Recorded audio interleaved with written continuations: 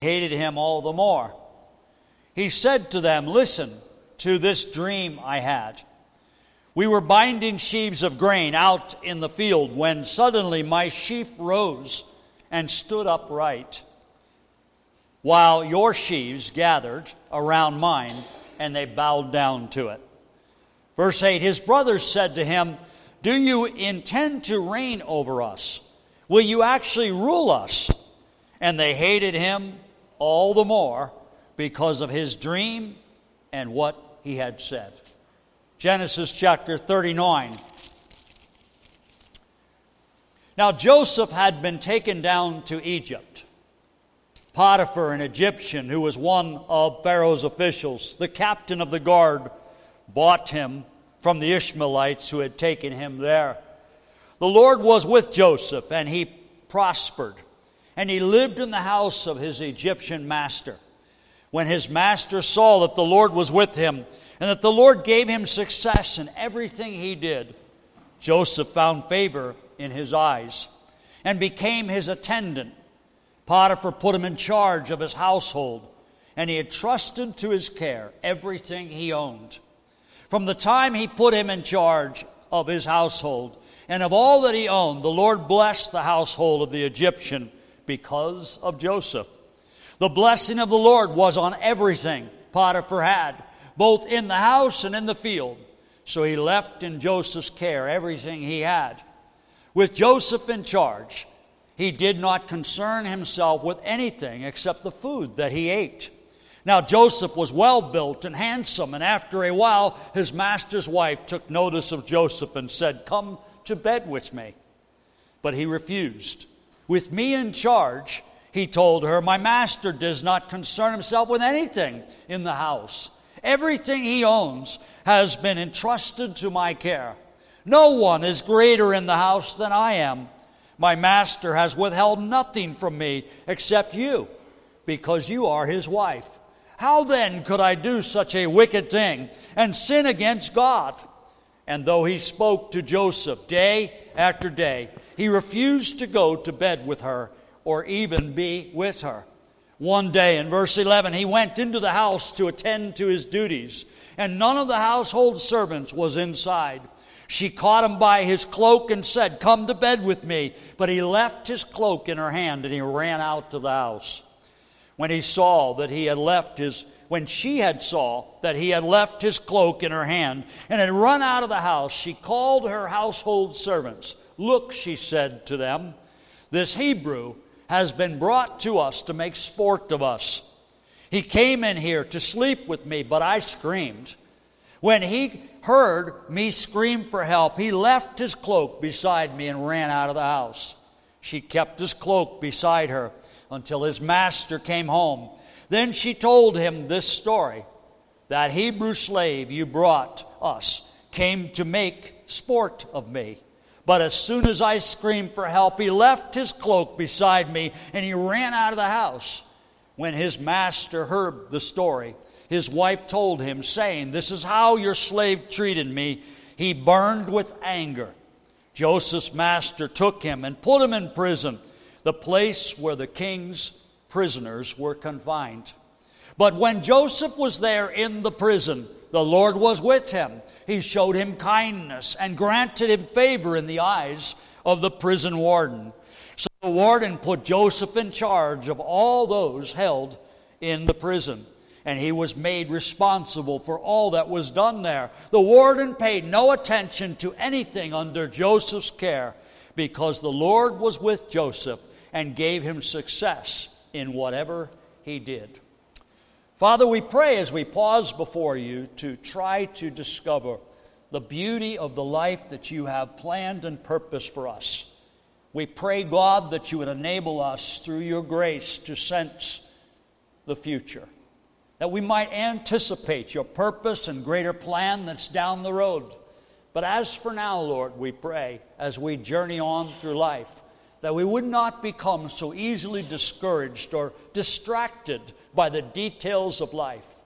For Lord, we know that your goodness and your favor is all over us, and yet sometimes we feel more like prisoners being sold, being accused, being condemned. And yet by faith we trust that the dreams you've imparted to us in the past, those dreams are still just as true for the future. May we learn to anticipate a life of longing to please you and trust that as you choose to bless us, you will accomplish your greater purpose for all of your plans that you have for your people. In Jesus' name we pray. Amen.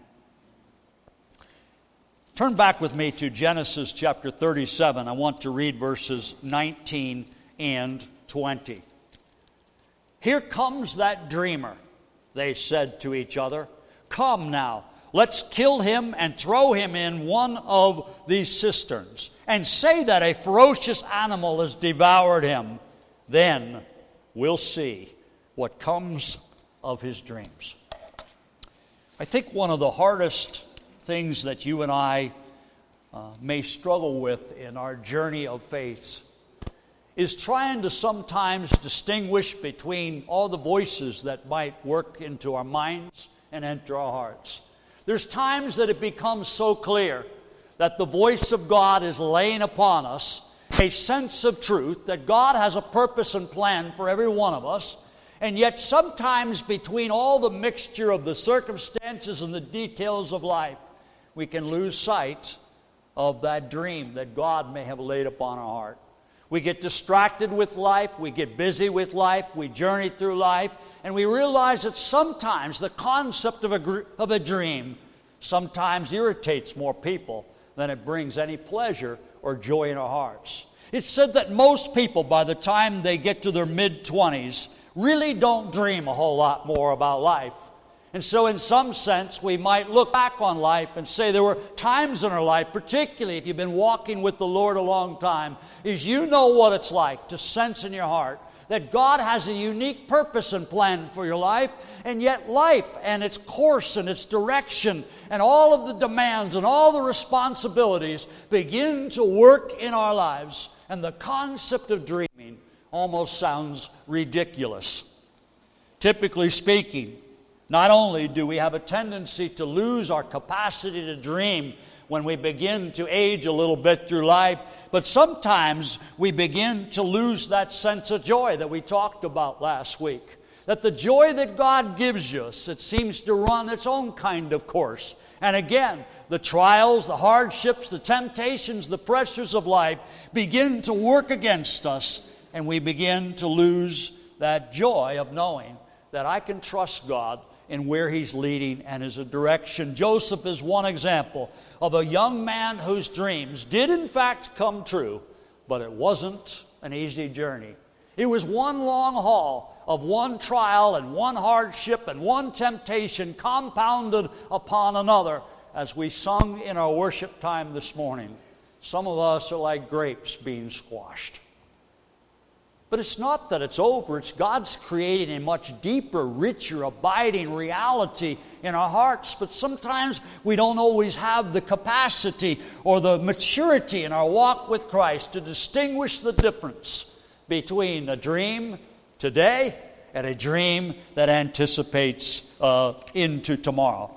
I realize that there are not given a whole lot of details about really where Joseph was as far as his real relationship with God, other than we can pretty much tell that, as Jesus said, a tree is known by its fruit. That we can gather the evidence or the outcome of life, that here is a man of great quality and certainly an amazing amount of depth in his commitment and journey. But I trust that we can be assured that God is faithful and that God is just and that God is fair and that God will accomplish His great purposes.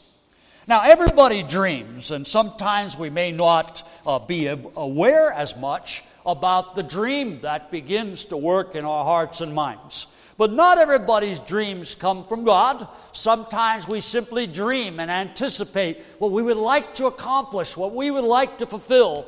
Inevitably, when you were younger, there was almost pressure upon you to dream about what you want to do someday when we grow up. Sometimes we chuckle and say, well, I'm still in the growing stage. I'm still in the searching stage. I'm still trying to dream about this or dream about that. But those of us who have sensed through a relationship with Jesus Christ that dream that He gave you once, He hasn't forgotten about.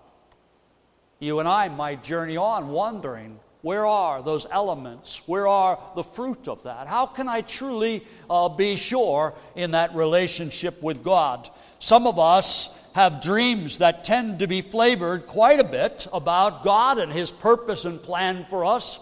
And other times that dream might seemingly have been flavored a lot by, that's simply what I wanted to do.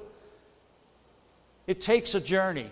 It takes many circumstances in life to come to the place where we once again return with a passion to say, Lord, I want your dream. I want your dream and purpose for my life. The first thing that we want to consider pertaining to that concept is that we all are quite well aware that God is a dream giver.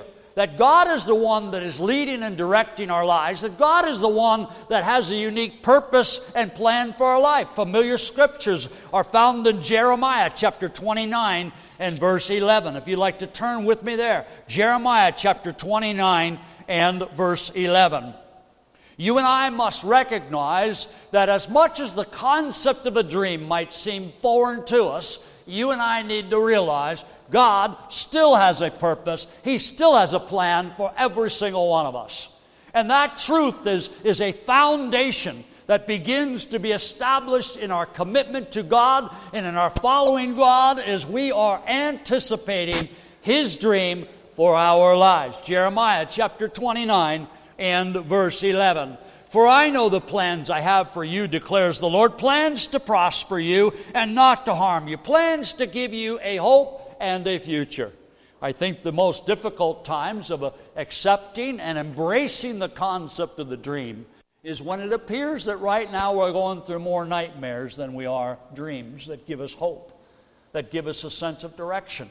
No doubt when you and I go through the hardships of life, that confidence of God's dream and plan for our lives begins to fade.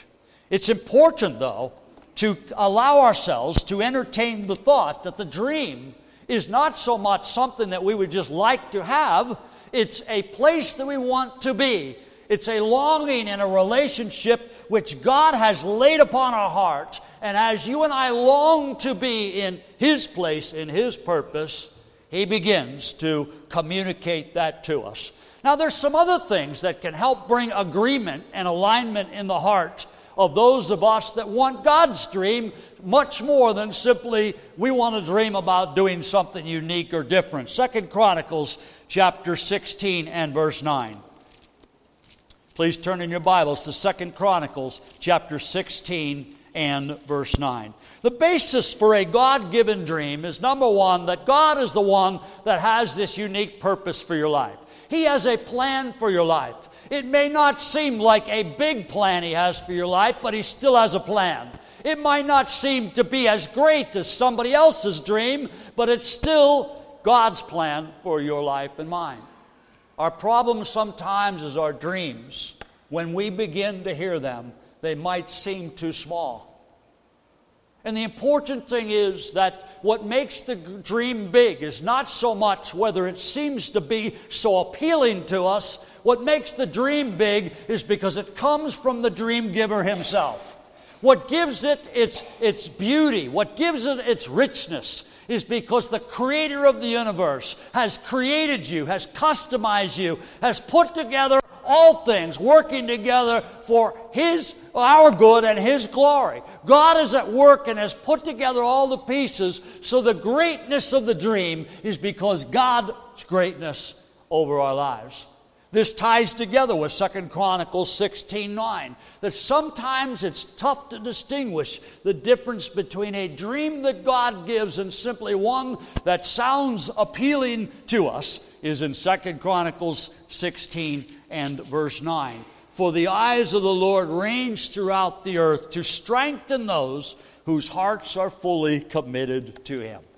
If our commitment to God is off to the left or the right, so will our understanding of the dream. What brings clarity to the dream, what gave clarity to Joseph's life, is Joseph's heart was fixed upon the Lord from a very young age.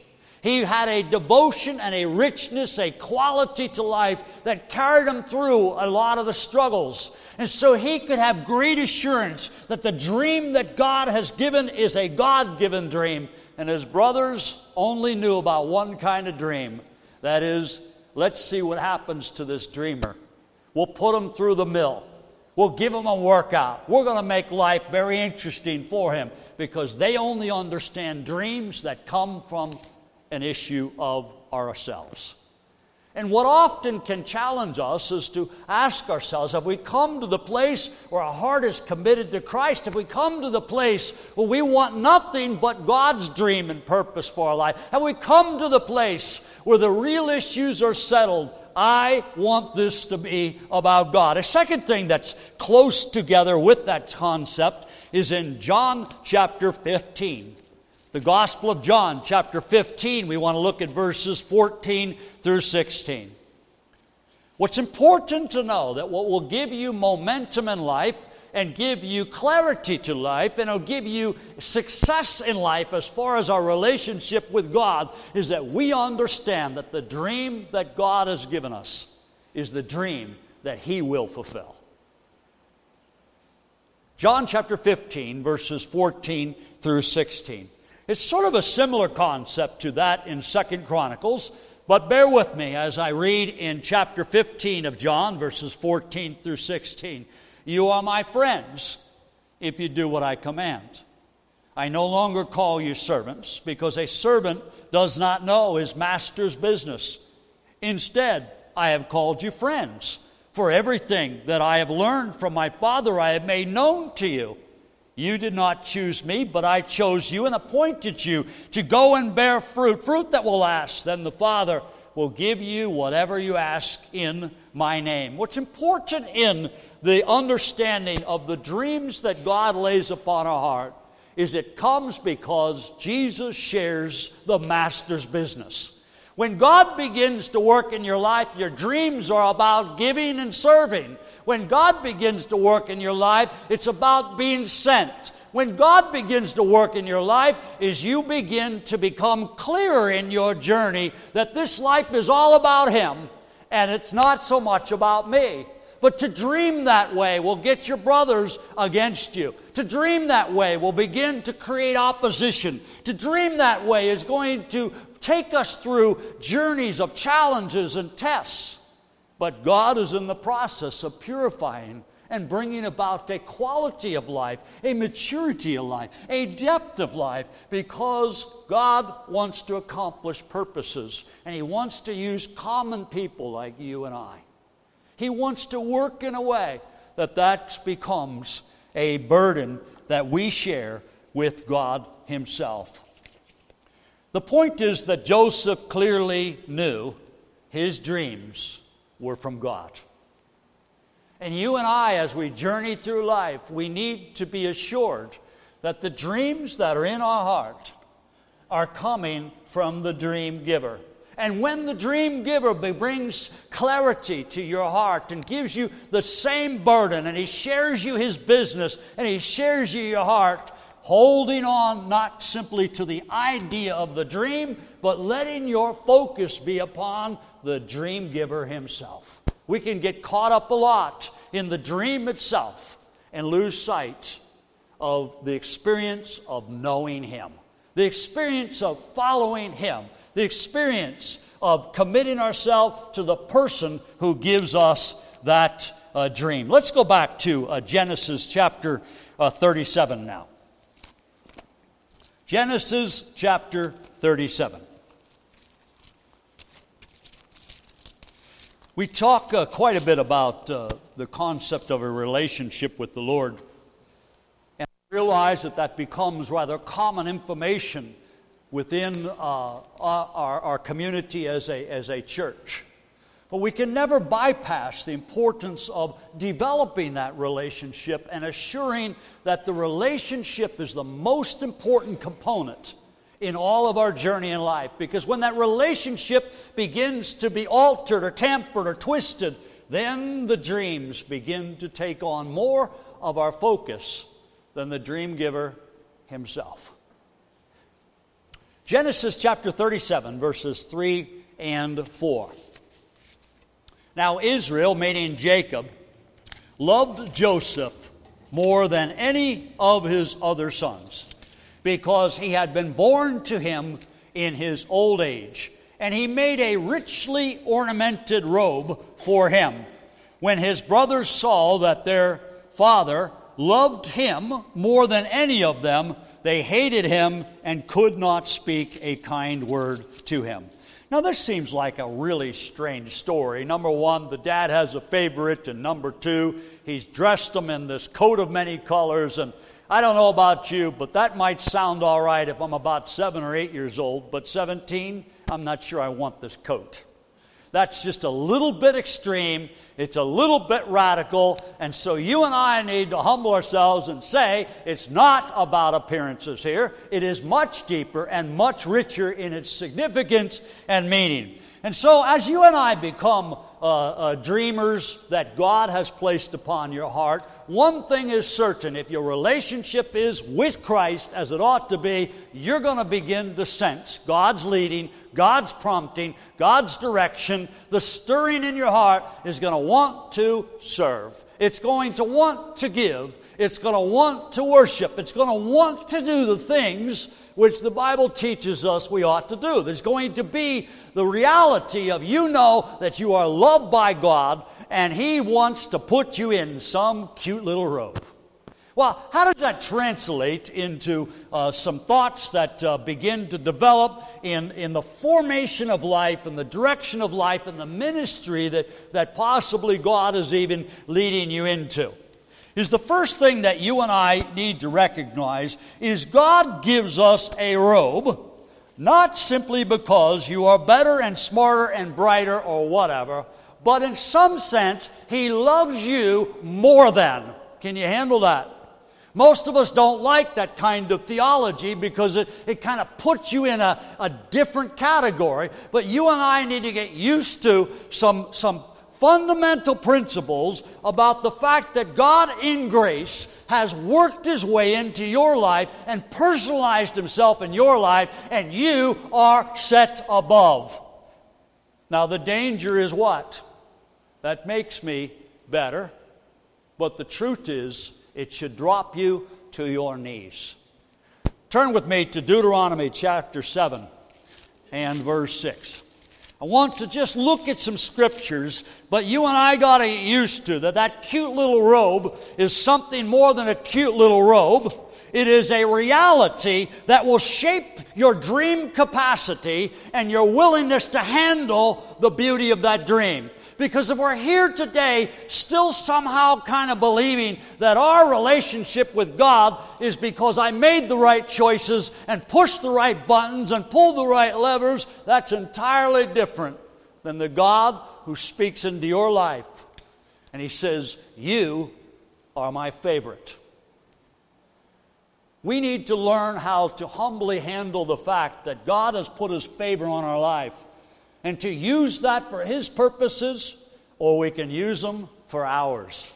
We can treat this salvation experience as if I know I'm going to heaven and I'm not worried about whether anybody goes to hell. Again, these are evidences, these are dynamics that begin to reveal the real quality of a heart, but you and I must understand God is the one that chose us. He's the one that began to work in our life, and He's brought us to a place where you and I cannot miss it. It becomes evident. It becomes obvious. You know that God has His favor on you. He's put His robe upon you, and you and I have to get used to wearing that robe. Some days we love it, and some days we cringe, because what comes with the robe is your identity. Deuteronomy chapter 7 and verse 6.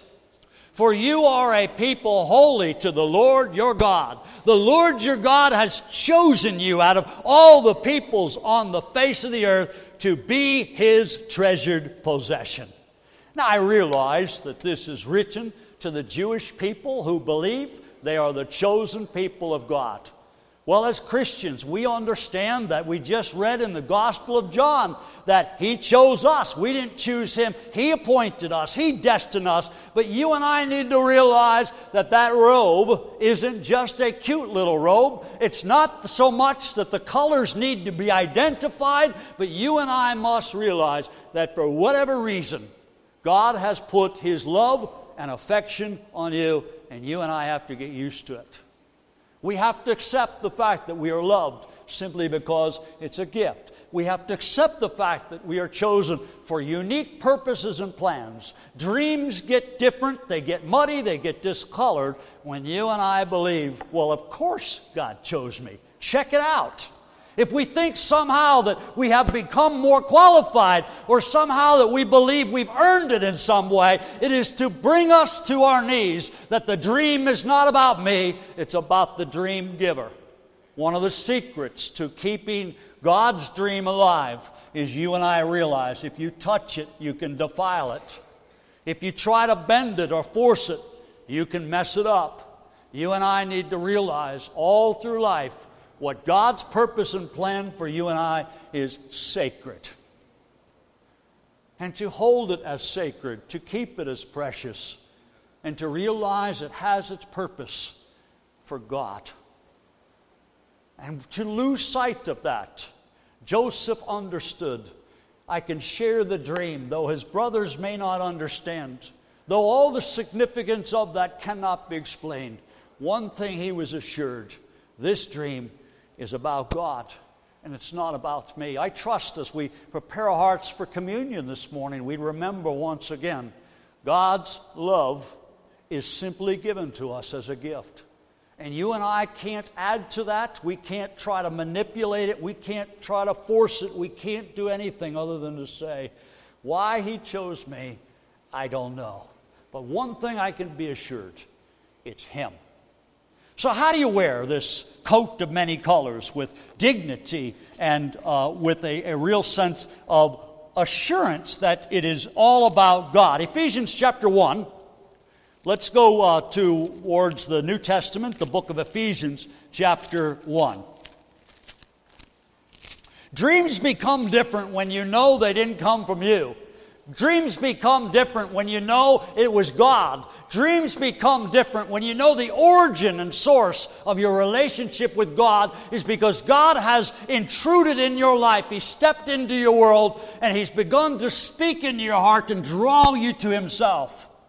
You and I are well aware, whether or not, that the dynamics of our maturing relationship have been about ourselves controlling or whether or not it is a responding to the voice and the prompting of the Holy Spirit. And if we're here today and we know that our agenda has been about God and our commitment is all about His glory and His majesty, it's going to dream in different colors. It's going to look differently. It's going to express it. One thing you'll know is the God who speaks to you is God speaking to us. And that's what gives us the courage, the strength to press on through the trials, the hardship, is simply obedience to what God is doing in our lives. Ephesians chapter 1, 4 through 6. He chose us in Him before the creation of the world to be holy and blameless in His sight.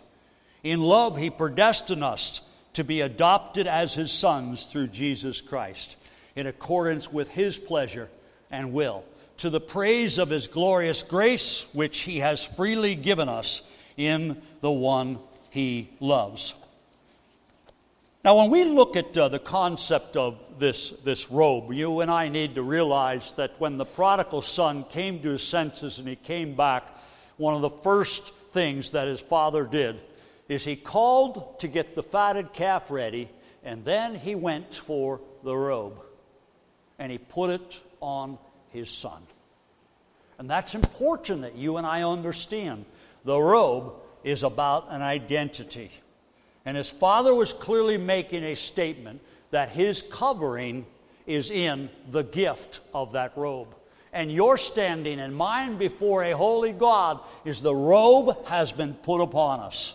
And we delight in the robe not because it's colorful, not because it's bright, but because of what it represents. That you and I are connected with Jesus Christ, and our identity is in the gift of His righteousness that has been imputed or imparted on our behalf. But what goes with that is getting used to the fit and the feel of the robe. Not only is it a position or identity in Christ, but it's also a new way of living and a walk. If you turn with me to Romans chapter 6, we find not only in the concept of that imputed righteousness that is granted to us by faith, but there's also a response to that. Like I said, the robe feels good at parts of our life. When we first come to faith, we delight in the fact that the Father has put upon us a robe of righteousness. The challenge is when Potiphar's wife comes knocking. The challenge comes when your testimony is being challenged. The struggles you and I face has to do with deep character and moral issues when nothing is on you.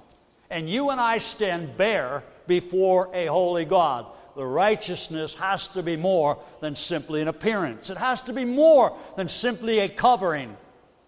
Romans chapter 6, verses 15 through 18. What then, shall we sin because we are not under law but under grace? By no means. Don't you know that when you offer yourselves to someone to obey him as slaves, you're slaves to the one whom you obey? Whether you are slaves to sin, which leads to death, or to obedience, which leads to righteousness. But thanks be to God that though you used to be slaves to sin, you wholeheartedly obeyed the form of teaching to which you've been entrusted. You have been set free from sin and have become slaves to righteousness. The challenge we face is whether or not we're willing to wear the robe that the Father has put upon us. Joseph was willing to take a stand, and we find experiences all through his life that he not only understood the beauty of being favored, but he understood the importance that this robe, what it truly represents. As we come and partake of the holy sacraments, today is an opportunity to acknowledge that our righteousness comes through Jesus Christ. Because He is the righteous one. He is the atoning sacrifice that has poured out His life. He shed His blood so that you and I can have a garment of righteousness. But not only is that righteousness granted to us because of the person of Jesus Christ, but we also are taught in 1 John 1:9 that if we confess our sins, He is faithful and just and will forgive us and cleanse us of all unrighteousness. Righteousness has two sides to the robe. One is that which covers us. The other is how we stand when the covering is lifted. The beauty of this relationship with Christ is that God not only has provided a means of allowing you and I to be recognized as being holy in His sight, but He's also given us the means to be transformed so that that work of righteousness accomplishes its great purpose. I trust that we'd realize the dreams that God has for our life are pretty much dependent on surviving Potiphar's wife. Pretty much the plans that God has for us is we have to get through the chapters of the temptations, the trials, the hardships of life, because they become the channels, they become the ways in which life takes us through the course. And it's important to understand that our relationship with Christ not only brings about an initial righteousness, but that same relationship keeps us in the direction and place where we ought to be. I'd like to invite the ushers to come forward at this time as we prepare to celebrate the holy sacraments together.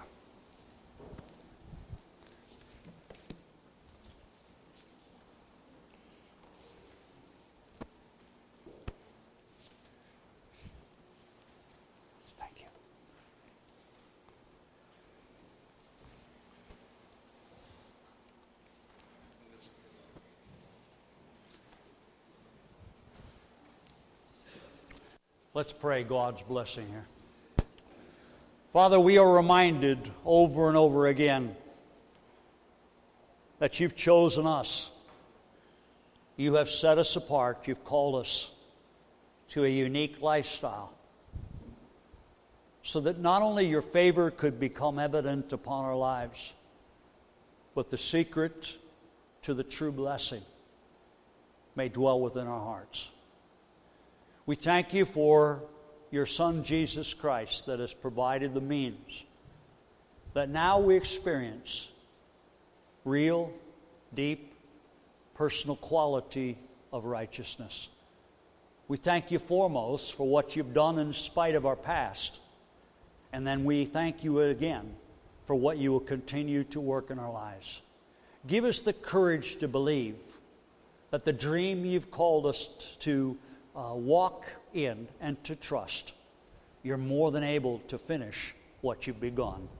We commit ourselves to being those who look to you as the dream giver. We commit ourselves to trusting that your purpose and plan will be accomplished. We pray today for this moment, for this season in life, that we might find ourselves brought back to our first love. And may our first love truly be in you, Lord Jesus.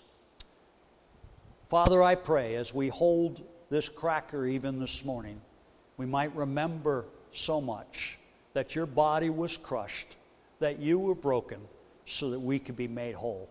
And we say thanks to you for all that you remind us of. May our hearts be in tune with you. In Jesus' name, amen. Everyone, please hold the cracker till we're all served, and we will partake of it together. The worship team is going to lead us in a worship time. I trust that we might allow those thoughts of these words to begin to speak into our minds and hearts this morning.